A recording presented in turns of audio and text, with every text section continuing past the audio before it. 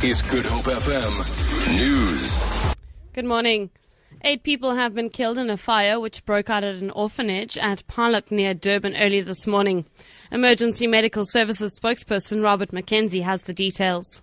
At this stage, reports from the scene indicate that tragically 8 people have sustained fatal injuries in this fire. Several children are amongst the victims. 4 people have been injured in the blaze and have been taken to hospital by paramedics. The exact cause of the fire is not known at this stage and is going to be investigated. 1 person has meanwhile been killed after a fire gutted shacks in Gugulethu. Fire spokesperson Theo Lane says no one else was injured during the blaze. We responded to Kanana informal settlement that's in the Gugulethu area. We had 2 informal structures that were destroyed. It left 1 adult male with fatal burns and 1 person displaced. No other injuries were reported and the cause of the fire is undetermined at this stage.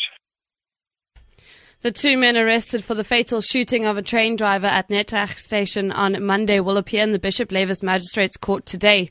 The 46-year-old Peter Botha was gunned down during a suspected robbery.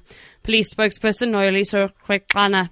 The detective attached to Bishop Lavis SAP has followed up information and arrested a 22-year-old suspect for the murder as well as for illegal possession of firearm. A 37-year-old suspect was arrested after police followed up information about a firearm that was possibly used in the murder. The Women's Legal Centre in Cape Town says an initiative to train sex workers as paralegals is showing good results. Attorney Sarah Lee Mannock says the program, which was launched 4 years ago, is aimed at empowering sex workers to understand the law and constitution. Mannock was speaking at a gathering organised by the Sex Workers Education and Task Force group. She says the program is a positive step. They're very well versed in human rights and criminal procedure, and the impact of that is really great because they not only assist sex workers whom they go on outreach and whatever, but they're able to provide legal advice to their very immediate families and even help themselves from, violations that they've encountered.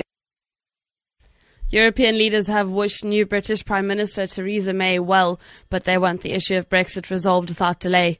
German Chancellor Angela Merkel and French President François Hollande have called May to congratulate her, while European Commission President Jean-Claude Juncker has spoken to the media.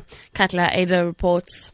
Jean-Claude Juncker said the UK referendum had created what he called a new situation, which would have to be addressed soon. Polite words that just about hide the enormous frustration he and a number of other EU leaders feel that the UK is clearly in no immediate hurry to start formal negotiations to leave. Theresa May's new secretary for Brexit, the anti-EU David Davis, has said as much. The rand is trading at 14 rand 45 to the US dollar, 19 rand 6 cents to the pound, and 16 rand 4 cents to the euro. Gold is trading at $1,337 an ounce. The price of Brent crude is at $46.75 a barrel. For Good Hope FM News, I'm Vicky McCallum.